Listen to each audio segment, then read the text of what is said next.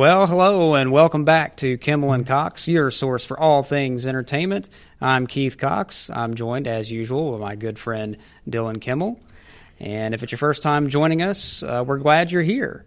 But be sure to go back and check out some of our previous episodes as well. There's some pretty good stuff in there, so go back and get caught up if you get a chance. Yes, there's some good things in there. You'll find something you'll enjoy, I'm sure. Oh, I think so. Now, Dylan and I are both avid comic book fans, both DC and Marvel. Yeah, and I'm a big fan of. Actually, it's very appropriate what he's wearing for today's episode. We are going to be talking about one of the DC heroes, in my opinion, the best. At least my personal favorite. Definitely mine. There have been certainly a long list of movies that have been made about comic book characters over the years.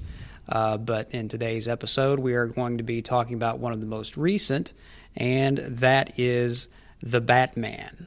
The Batman. Yes. Not to be mistaken for the 89 version. Yes. So that's it's the Batman as opposed to just Batman. What is the reason for most of these movies where they want to be differentiated from the original, so they put the in there? Yeah, you gotta have something there to set it apart from all the ones that have come before. So the Batman released March 4th, 2022. Hard to believe it's already been almost a year since that came out. Yes. Written by Matt Reeves and Peter Craig, and directed by Matt Reeves, starring Robert Pattinson, Zoe Kravitz, Jeffrey Wright, Colin Farrell, Paul Dano, John Turturro, and Andy Serkis. Quite a cast there. It was a really well-made cast, honestly. There's not a name in there that I'm not like, ooh. Yeah. Well, you might have been a little bit questionable about Robert Pattinson at first. But yes, I was actually going to dive into that first because I think I was in a group with a lot of other people when we first started hearing rumblings of a new Batman and that they had cast him as Bruce Wayne and Batman. I thought to myself, the Twilight guy, I wasn't seeing it. That's the thing for me is like I have to be able to visualize that actor as the character, and I just couldn't quite do it. Well, the interesting thing about that is that I have learned from several times over that the fan casting in the community and everything like that is can be quite toxic. They're like, no, we need this guy to play him. Usually when they first announced. I did this with Ben Affleck when he was announced because I was also kind of like, because he didn't really have much success with Daredevil. Yeah, he's already played one comic book character, and that didn't go so great. So no, it didn't go too good. Although the director's cut is actually a way better version than the original cut. I don't know if you've seen that version. I haven't seen the director's cut. I would recommend it.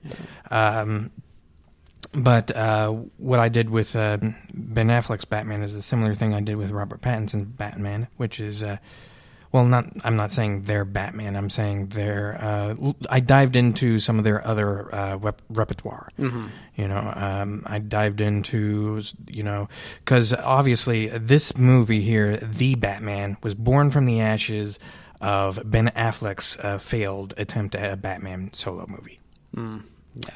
At one point, going back when he was cast as Batman, he was actually writing a script. That script was going to have Deathstroke as the main villain, which was teased in Justice League. I believe Deathstroke was looking to get at Batman because Batman was involuntarily responsible for the death of Deathstroke's daughter in that movie. Mm-hmm. And this whole story kind of leaked out, so that's why I know all this. So I kind of read all about that. It does sound like an exciting movie, but the sad thing is that during that time, the Justice League movie was not so well received.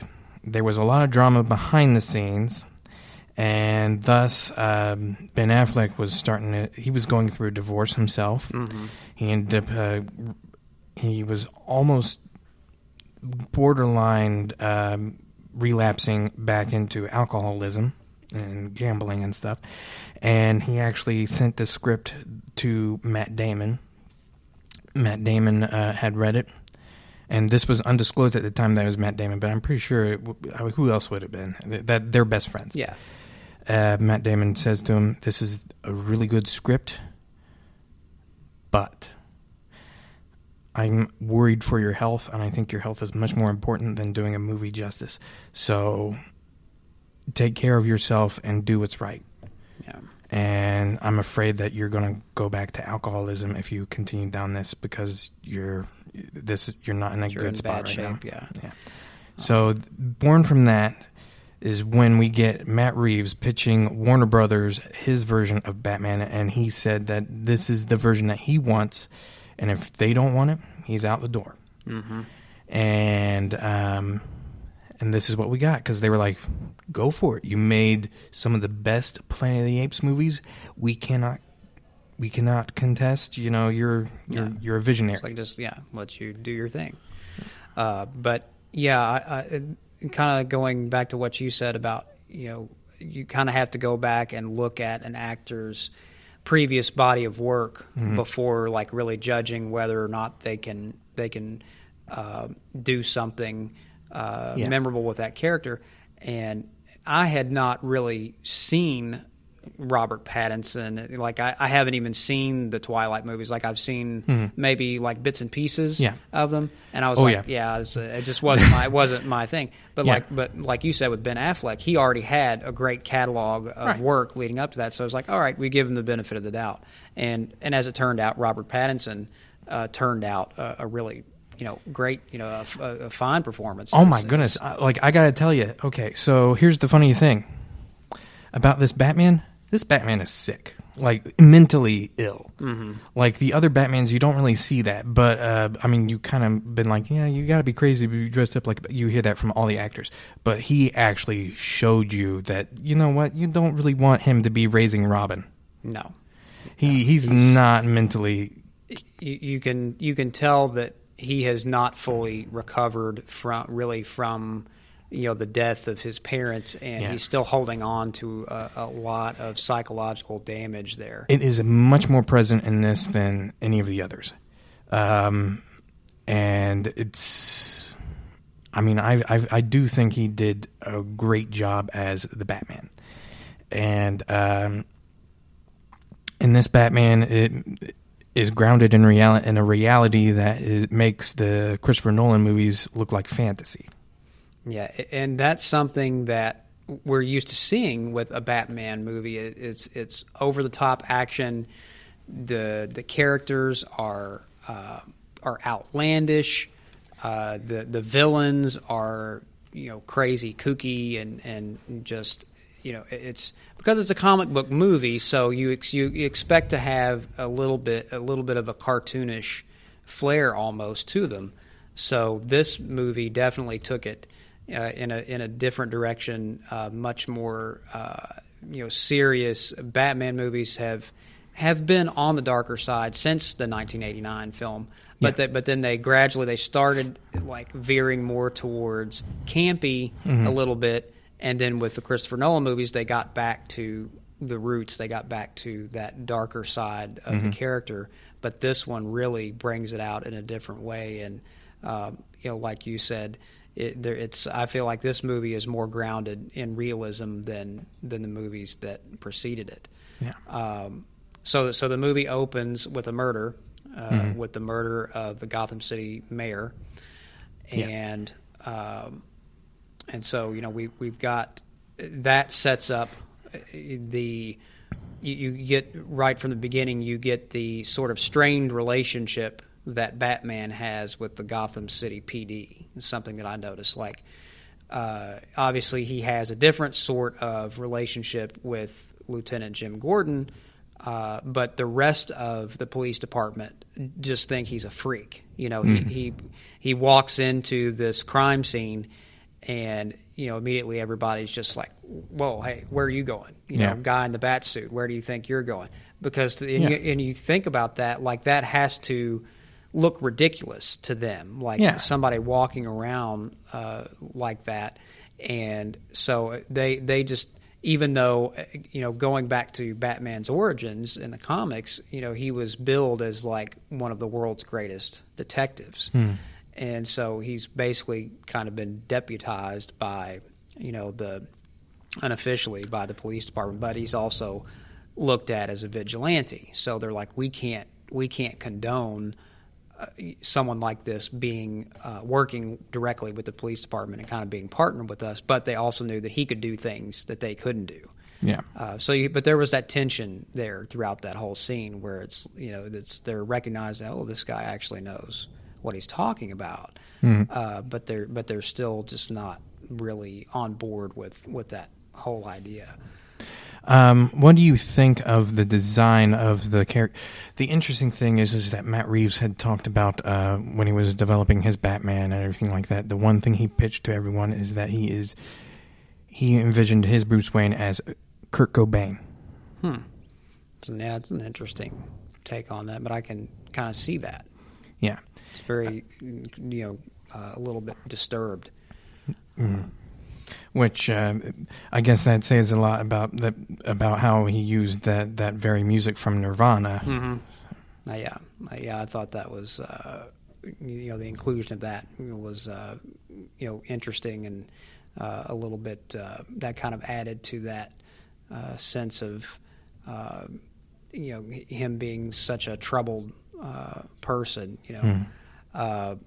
One thing that stood out to me at the beginning of the film with the thugs, when he confronts the thugs, and he steps out of the shadows, and one of the thugs says, what the hell are you supposed to be? And then everybody's kind of waiting for the classic, I'm Batman.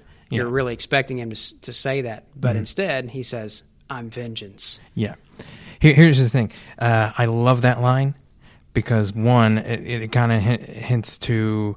Now, there's a overall theme throughout the movie about vengeance and everything. But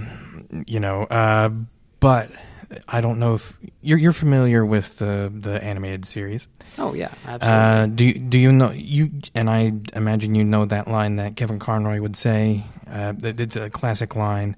Now, he does say, I'm Batman, but he also says, I'm vengeance.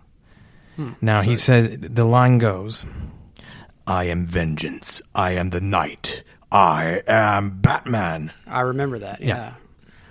So I was actually halfway expecting like that full line, Yeah, but that was a nice change from, what we're used to seeing. It is like, because sometimes there's a tendency to be a little bit too on the nose with stuff like that. But the fact that they didn't do what people were expecting, was good. Subvert expectations. I loved that this movie did that, because that's the one thing that I love about a good movie. Like everyone is expecting this, so go the opposite direction. Exactly. Which is one thing. One of the notes that I had on one of the scripts that I got too was like, we expected it to go this way, but you steered it this way. And I was like, well, that's a great compliment. And I think Matt Reeves done that in aces with this movie. Yeah.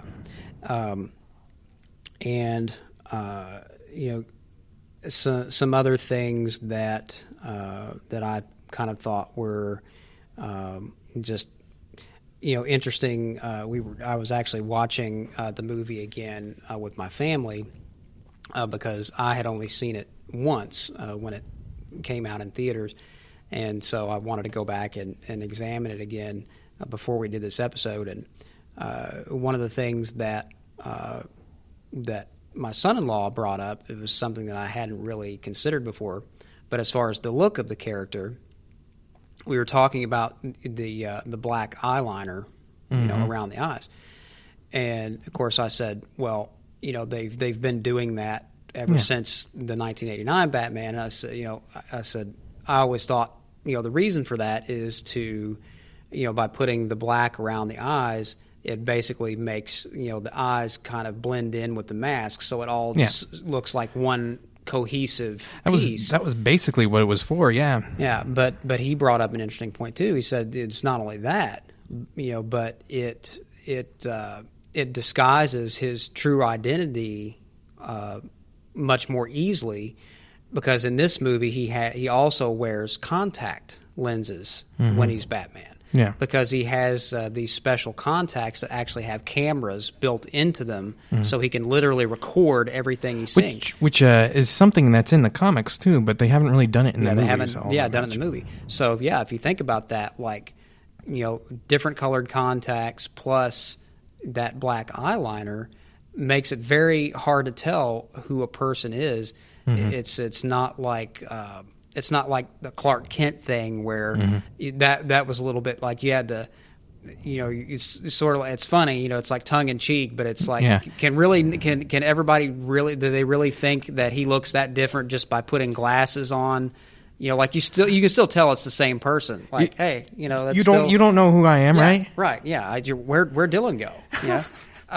So it's that, but it was that kind of thing, and that made sense to me. Like when he said that, it's like, oh, I hadn't really thought about it that way, but because the eyes alone tell so much. Yeah. You could even if someone's face is mostly covered, you could recognize them by their eyes or by the the features around their eyes. So him doing that just made that a lot more difficult for people to figure out who he was. And I do think it was kind of a funny thing, like even Matt Reeves had said that in an interview, that he thought it was ridiculous that when the mask, people like the past Batmans would have the mask and take it off, the eyeshadow would just disappear. Yeah. And he thought that was ridiculous because everyone knows they're wearing eyeshadow. Yeah. Yeah. That's there's really no point in trying to cover that up. But pretty cool things with the suit this time around. He's got some new features that we haven't really seen in other Batmans, like the bat symbol on his suit actually detaches from the suit, and he can use that as his batarang. And then he also has the ability. He has like a wingsuit. Where there's, I don't know exactly how it works, but it's like basically this device comes out from his suit, and literally it's almost like kind of like a parachute. I mean those kinds of wingsuits to be able to fly. Those wingsuits really do exist too. Yeah. So it's a very practical, real world kind of thing. And honestly, the bat suit in this one is very much more homemade. Yeah. And that's kind of a theme that we see throughout the movie, which I'll kind of talk about, in different places. But the idea that because basically this is supposed to be Batman is like in basically year 2. Second year, yeah. So it's he's still he's been doing this for a little while, so it's like he pretty much knows what he's doing, but he's still very new to all this too. So he's not as seasoned as some of the other Batmans have been in the past. And we see that, like later in the film, we see that he's not, he's flawed. He makes mistakes. Yeah. But there is that homemade sort of vibe to a lot of his equipment and vehicles and things like that. It looks like like he could have made them himself very easily. Even the bat signal, where before usually it was you'd have some sort of like the bat symbol would be an external piece that would just be attached to the spotlight to create the bat signal in the sky. Yeah. But the one for this movie seemed a little bit more like he just cut it, cut it out of metal and stuck it in there, and it was not it wasn't polished, it wasn't perfect looking, so there was a rumor, obviously it was false, but there was a rumor going around that the bat symbol was actually made out of his the gun that killed his parents. Would have been an interesting thing, but that actually is precedent in one of the comics there. It was a comic, I believe it was written by Kevin Smith. I could be wrong on that, though. So I could be wrong. But I believe it was Kevin Smith that wrote a comic where Batman's logo was made out of the... out of the metal from the gun. That's an interesting... take on that. Another interesting thing. Now, I can't help but put in parallels to this and another game, because I don't know if we want to get into it just yet. What was your next note on there? I was kind of going to start talking about the villains in the movie next. So now, just clue me in when you're going to talk about the parents, the big twist about his parents. Oh, right. Yeah, I do touch on that. Okay, because I did want to point out something that's kind of parallel to that, to something else. Yeah. So, but getting to the villains, which is something else that everyone looks forward to, loves to see in a Batman film, and how those villains are portrayed. So. Colin Farrell as the Penguin, like I loved his realistic take on that character. It was so different than anything we had seen before. Yeah, with the whole, he's basically like he's basically like a mob guy. He talks with like a New York accent. Yeah, something we haven't really seen before. He doesn't really, other than the fact that he walks with a limp. And his face is scarred, and he does have a bit of a kind of a long sort of beakish nose, but he's not playing it like like Danny DeVito or Burgess Meredith, people like that have played that character in the past. He's not being ridiculous. He's not making penguin noises. He's not walking around talking like that, going wah, wah. It's like he's like you feel like if the Penguin was a real person, if he existed, he would probably be much more like Colin Farrell's character. And another thing is that he actually hates being called the Penguin. Right. Yeah. Yeah, because his name is actually Oswald Cobblepot. And people call him Ozzy. His friends call him Ozzy. And Another cool thing, I don't, maybe some of our listeners might want to know this if they're wanting some more Batman. We are getting more Batman. There's going to be a sequel. But also, in between that, there's going to be an HBO series that is set with the Penguin being the lead. Okay. And I believe they're filming it right now. They may not be, but they're filming it sometime this year, I know. But that will lead up to the second one. Oh, gotcha. So I don't know what the second one's going to be. No one does. But it does seem like Penguin might play a key factor in the next one.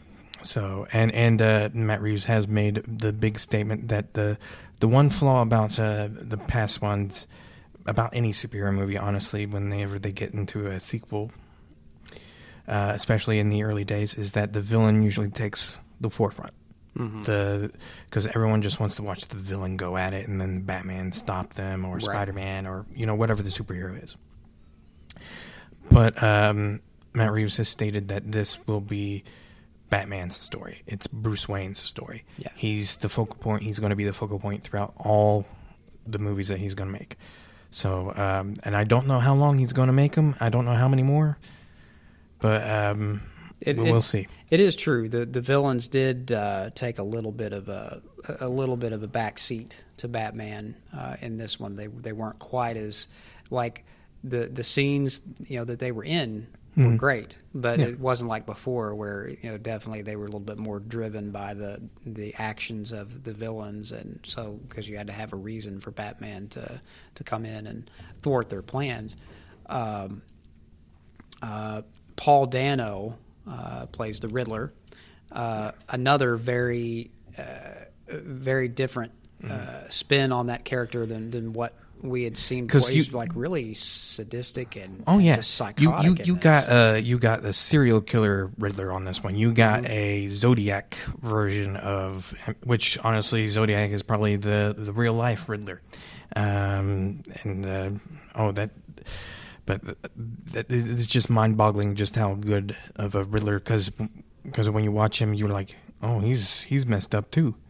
Like, you're watching a movie full of like sick people, really. Yeah. Well, and I thought it was interesting too that he chose to disguise himself. Like he's wearing a full mask and suit and goggles and everything, so nobody can tell who he is. Before, the Riddler has always been very like kind of flamboyant and just look at Jim Carrey's performance there, and before that Frank Gorshin.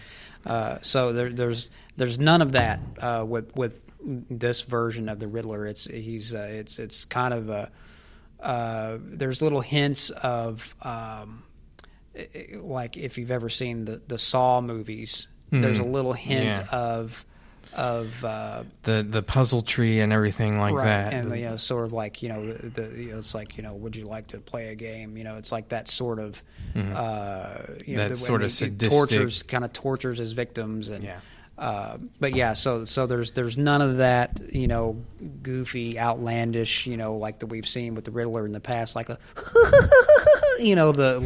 crazy giggling and almost borderline Joker in a way.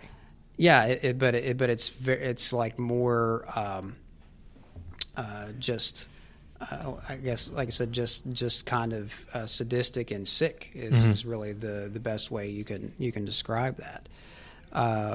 We have Zoe Kravitz as Catwoman, who kind of rides the line between she's technically a villain, but she also kind of there's always been that relationship between her and Batman where there are some sparks there. There's a different kind of relationship with those two, and she kind of helps him too because she does like him, but technically she would be a villain as well. And I thought she did a good job with the character. I can't really say that she's my favorite Catwoman. She's certainly not the worst. She's not the worst.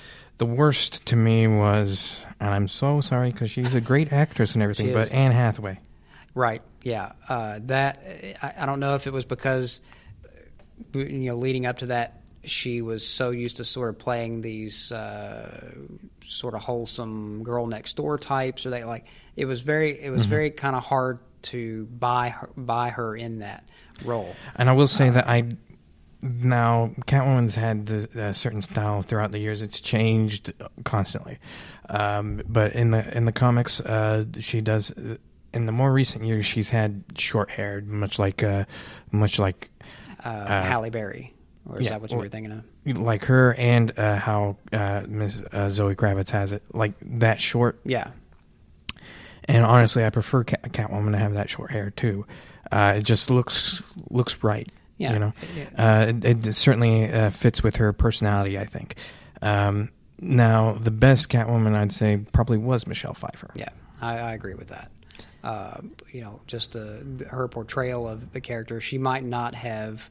And now that we said the look that we're used to seeing with Catwoman, but I thought the way she played it was. And then you mentioned Halle Berry. I was like, oh wait, I take back what I said about Anne Hathaway. Her Catwoman was actually pretty bad.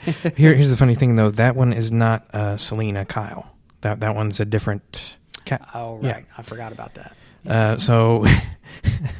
Funny thing about that one, though, I don't know if you knew this, but this is getting off topic of this main one here.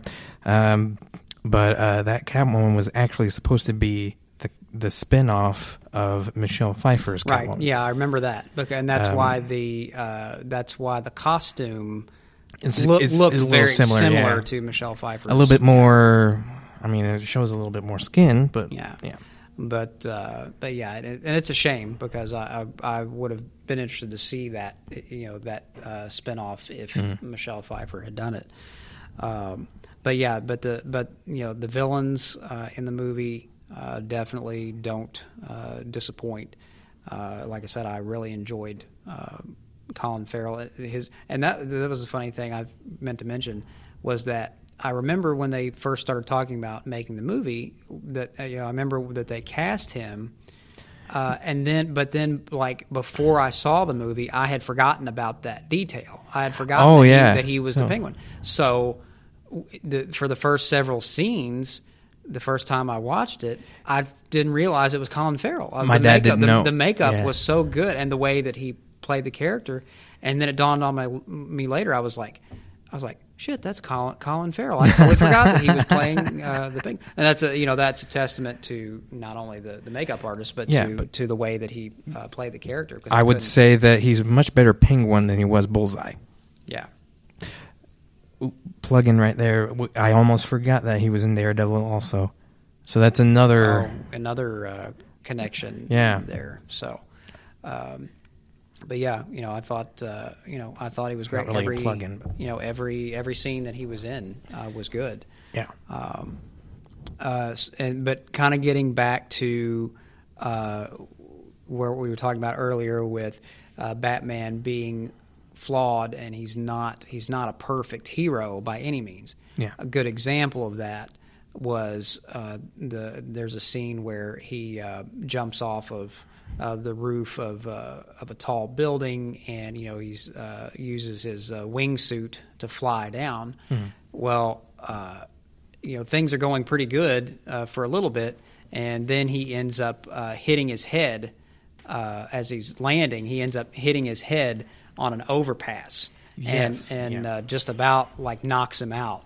And so, but I liked that, because it shows that he's human. He's not a superhero. He doesn't have, it's just the only reason that he's really able to do the things that he can do is because he has the wealth and the resources to build these gadgets and everything. Mm-hmm. So, but again, he's still fairly new at being Batman, so he's still kind of figuring some things out.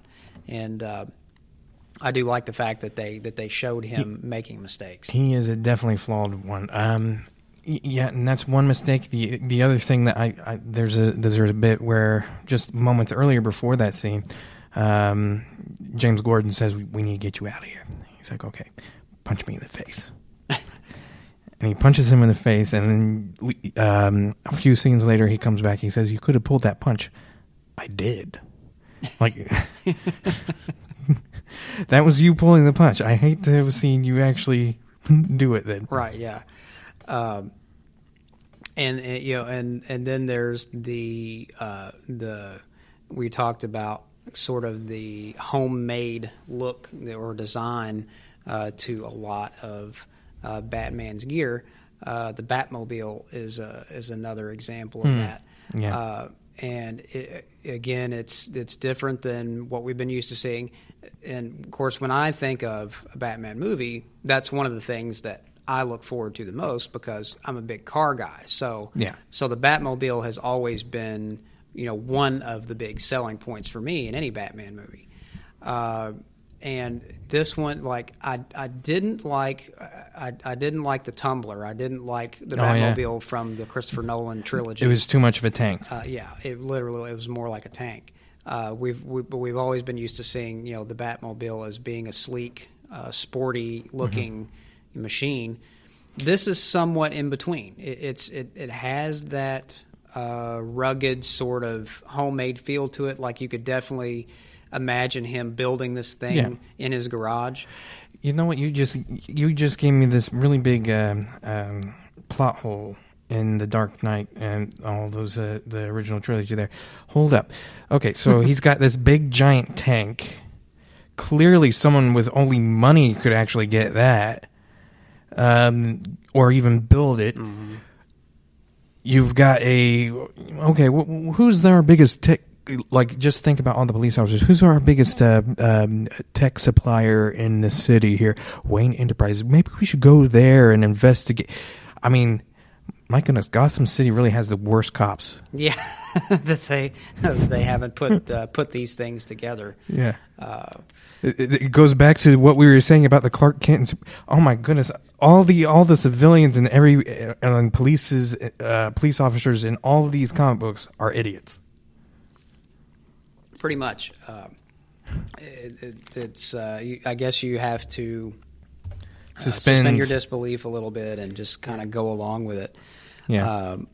But there's a great car chase in the movie between the Penguin and Batman. I would say that is probably the best car chase I've seen in a long while. Yeah, and it looks like a lot of it was done practically. Yeah. With stunts and everything, as opposed to CGI I couldn't really detect a lot of CGI in there, except possibly for some of the other vehicles on the road. It's more than likely. Most of them probably weren't there. You probably just had the two main cars that were like zigzagging, like they were driving, through traffic, and but a lot of like drifting and I love the moment where the Penguin thinks that he's got him. He thinks he's left him behind. Yeah. And there's this big fireball exploding behind him, and then the next thing you see is the Batmobile is like jumping through the flames, and the Penguin's looking in his rear view mirror. He's just got this holy shit look on his face.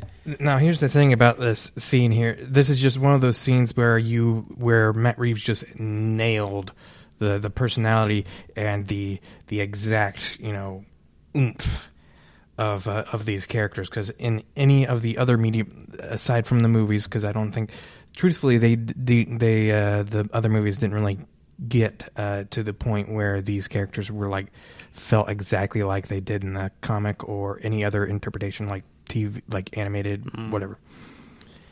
But that is just one of those scenes where I when I'm watching it, I'm like, you really nailed the Penguin's cocky attitude. Because the Penguin is a very cocky character, like in the comics and anything.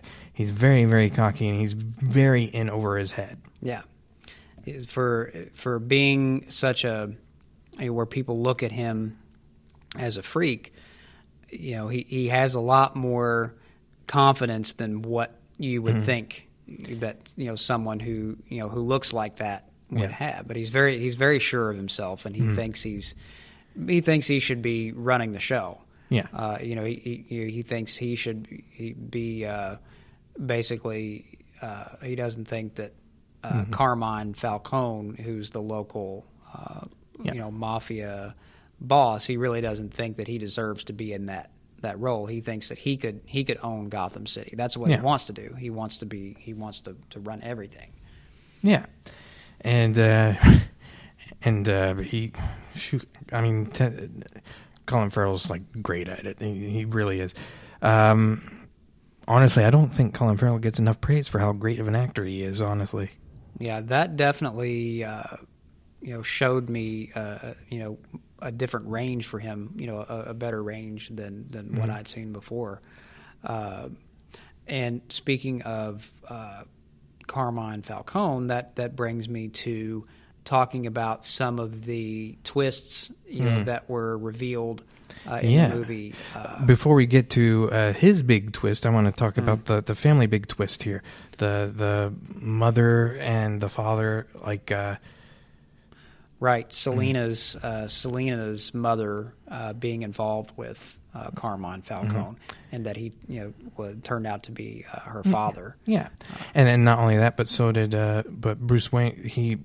There's a connection between Carmine and Bruce Wayne's family as well. And here's the interesting thing. This is what I was wanting to get at first here.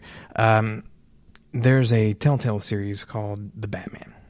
And this Telltale series, it also does a similar spin that Bruce Wayne's family is not who they say they are.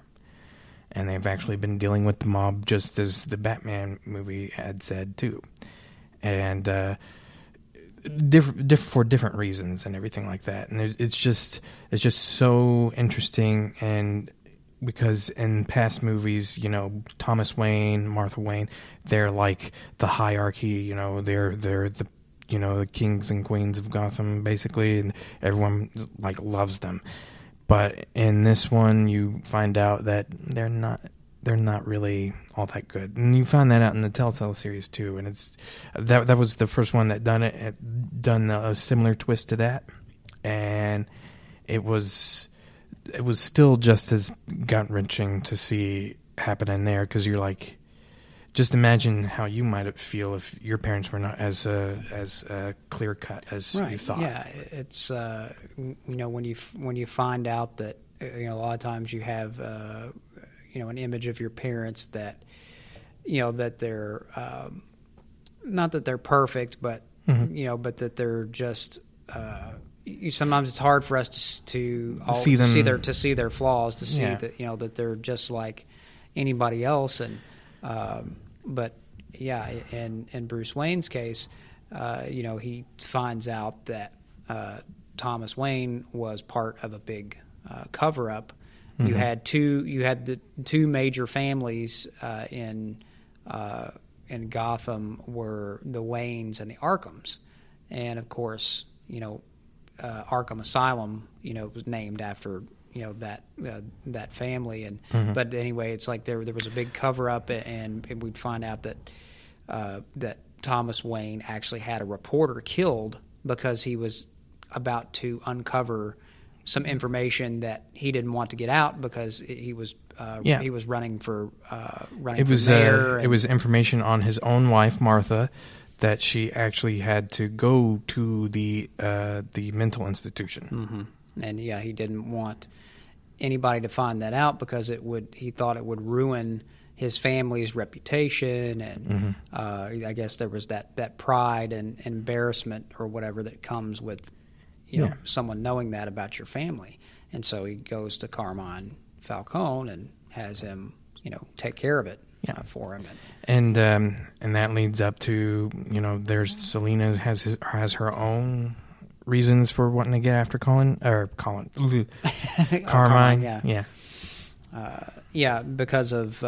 Because of he killed her mother, and so she has her own reasons for wanting to take revenge on him.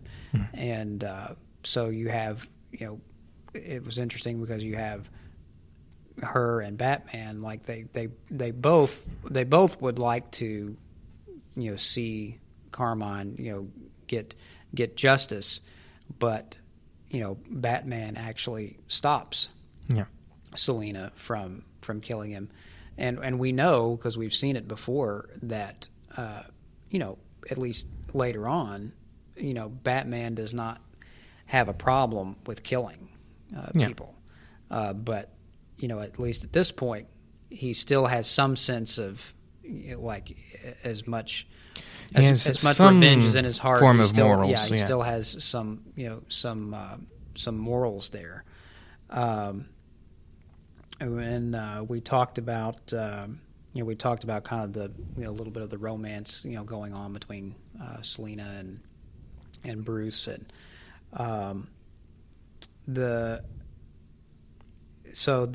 end the end of the movie. This is a surprising end, honestly, because usually in pretty much because it's one of the few superhero movies where he's not actually facing off against the main bad guy. Right, that's true. And that just goes. I feel like Matt Reeves he broke the mold of the cliche.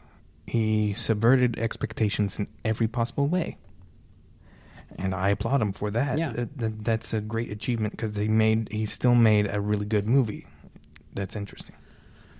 Excuse me. So, so the end of the movie, the Riddler ends up being arrested and thrown into Arkham Asylum, and there's a nice little tease. We find that his not his cellmate, but the patient that's in the room next to him, we discover is actually the Joker. And so it's kind of setting up. I'm guessing, setting up things for possibly for the sequel. That the Joker will somehow play into that a little bit. We don't really get a good look at him because he's mostly in shadow in the scene. Well, he does show up earlier in the movie too. Did I miss that?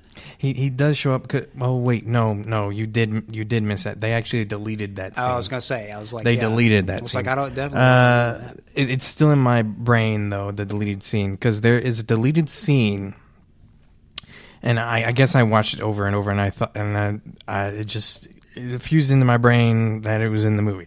It's not in the movie. Yeah, I apologize, but there is this. It was supposed to be in the movie, I guess. Yeah, and there is a deleted scene where Batman comes up to the Joker asking him for, information on the Riddler. Not that he knows anything, but just to see if the Joker could help him get inside this guy's head. And the Joker's instead he twists it the way he would and makes it to where he said, like, this is all about you, not him, and he starts laughing and everything. Now the Joker in this movie, he is played by I've forgot his name. I'm so sorry. But he was also in another superhero movie, Marvel movie, The Eternals. Okay. He's in that one. I can't remember his name. I'll put it in the we'll make an editor's note. Yeah, editor's note of who that. Yeah. But I do not think that they're actually teasing the sequel to that though, because there was a comment from Matt Reeves saying that he's not saying that the Joker will be the main villain in the next one. He's actually saying that trouble is always brewing in Gotham.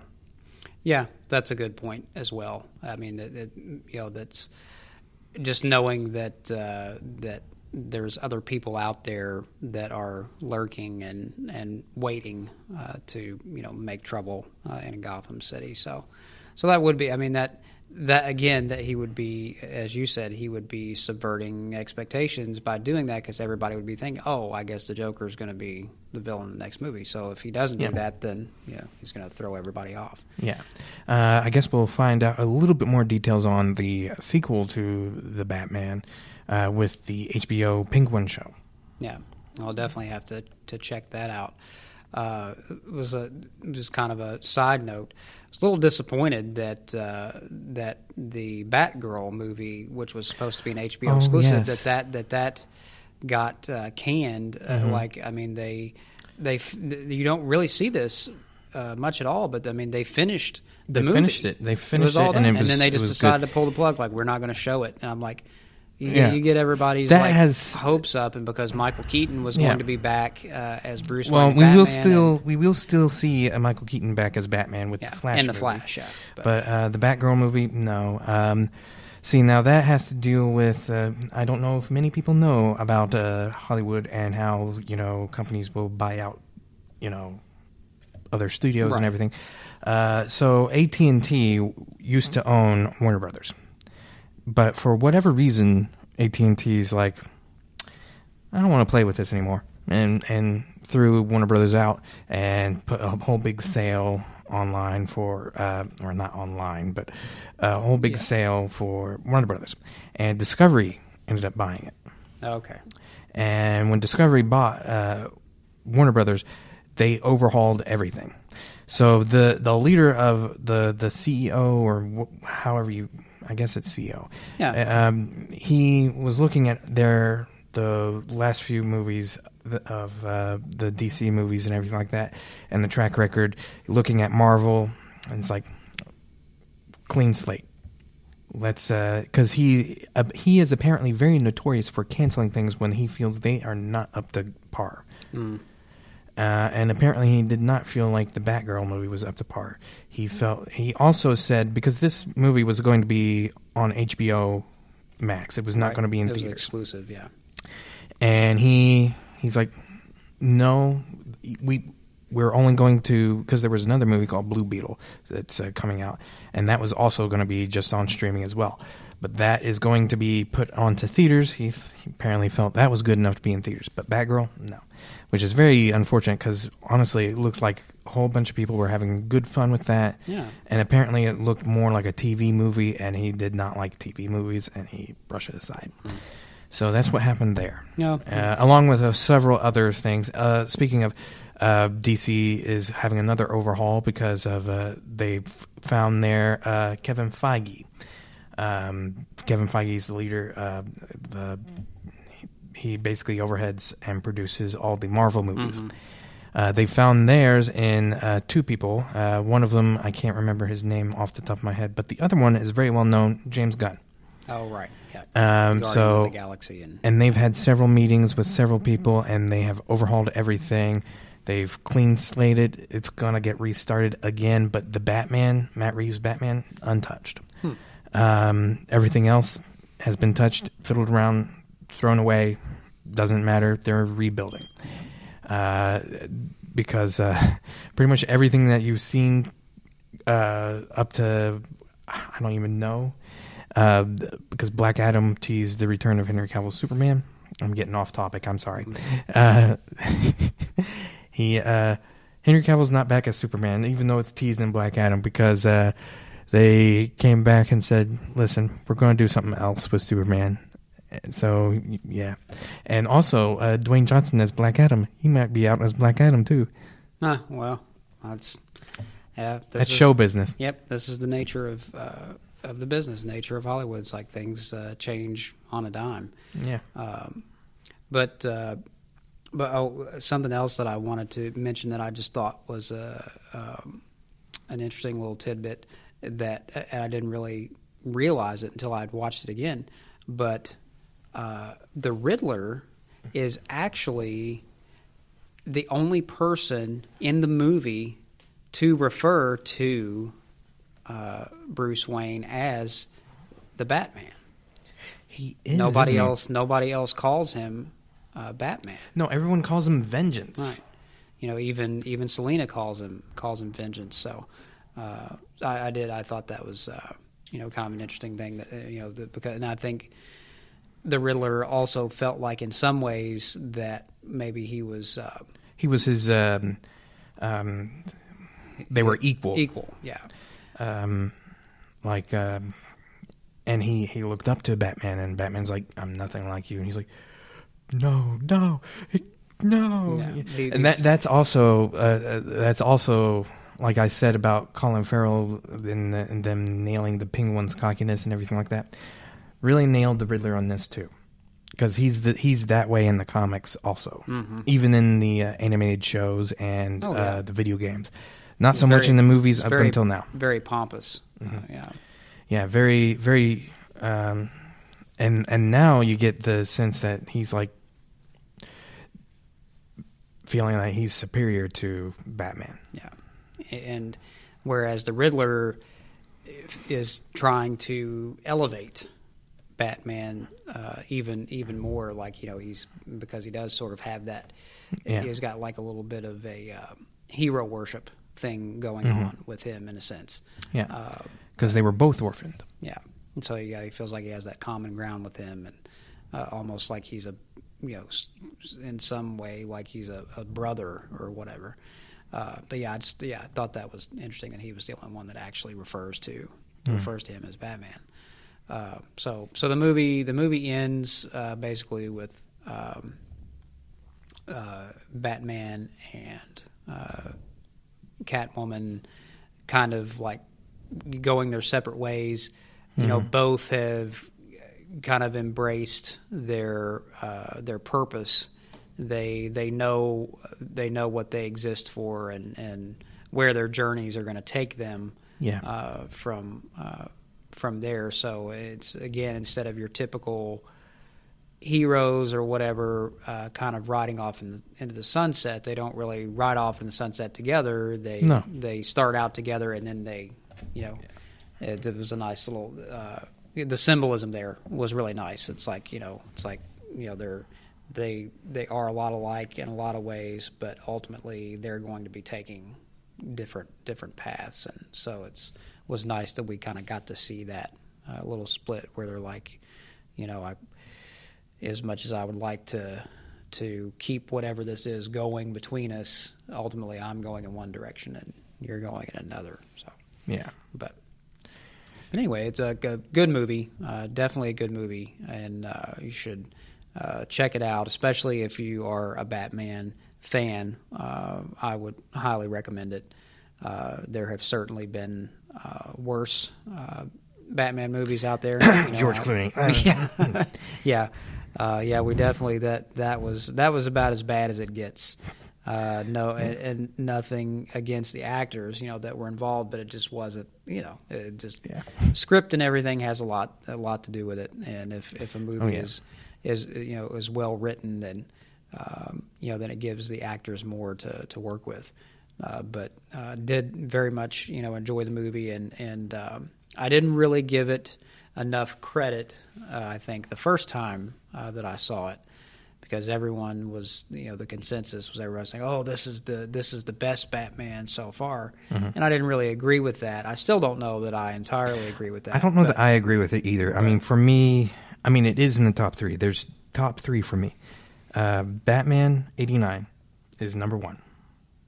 Oh crap! I forgot about the animated one. Okay, there's four. Okay, there's Batman '89, Batman: Mask of the Phantasm.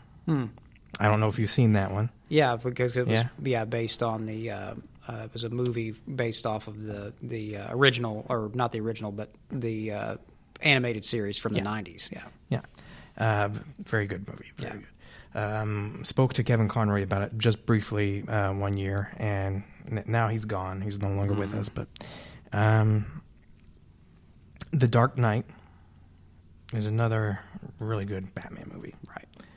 Especially The Dark Knight Returns.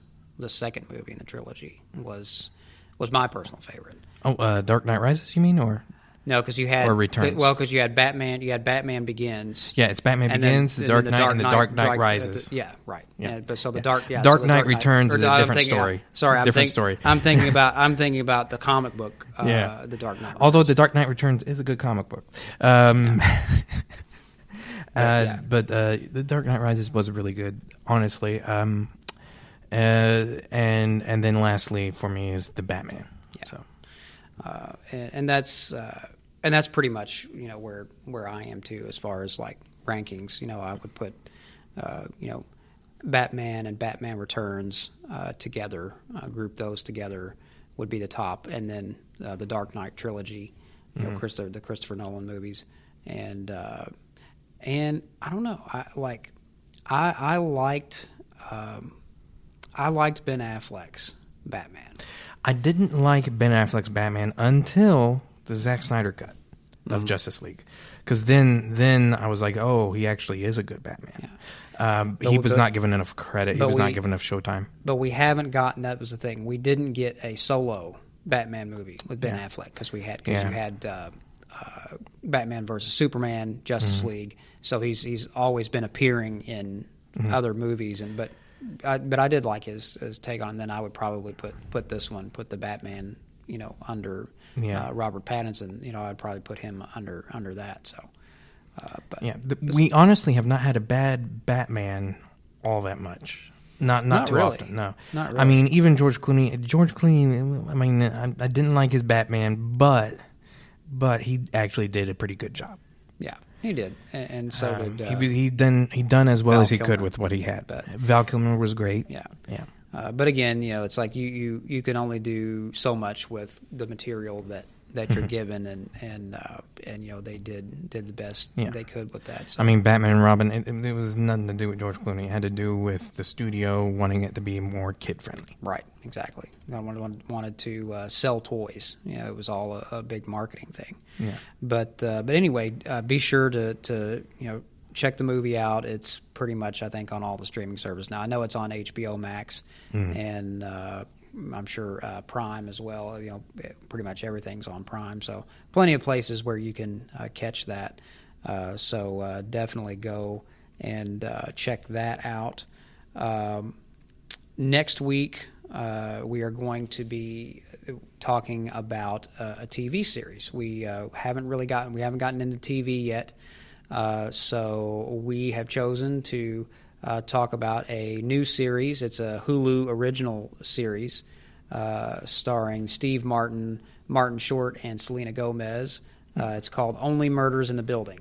And if you haven't seen the show, it's very good. There's two seasons out right now, and they are, I think, already in talks to do a third. Yes. Actually, they're filming the third right now. Okay. Yeah. So definitely go and binge watch those seasons if you get a chance. They're not very long. I think they're maybe like 10 episodes apiece. Yeah. So you could easily watch that between now and next week. But that's what we're going to be talking about. And before we go, as always, we want to remind everybody to subscribe, like, and share on our YouTube channel. And when you do subscribe, be sure to tap that little bell icon so that you can make sure that you're getting all of the notifications whenever a new episode drops or when any new content is posted. Also, don't forget to follow us on our socials. You'll find those links at the bottom of your screen, as well as down below in the video's description and at the end of each episode in the closing credits. So there's no way you can miss it.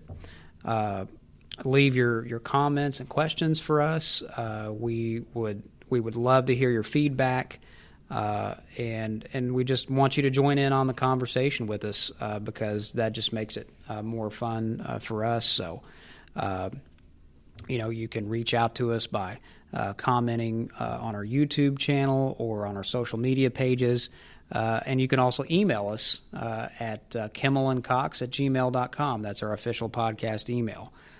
So again, talk to us. We want to hear from you. We want to know what you think.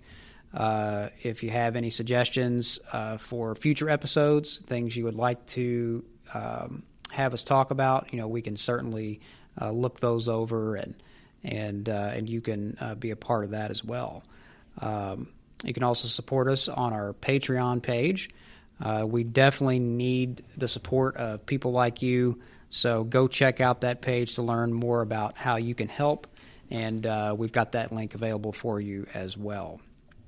But that's all we've got for you today. We hope you'll join us next week, and until then, be good to yourselves, and we'll see you next time.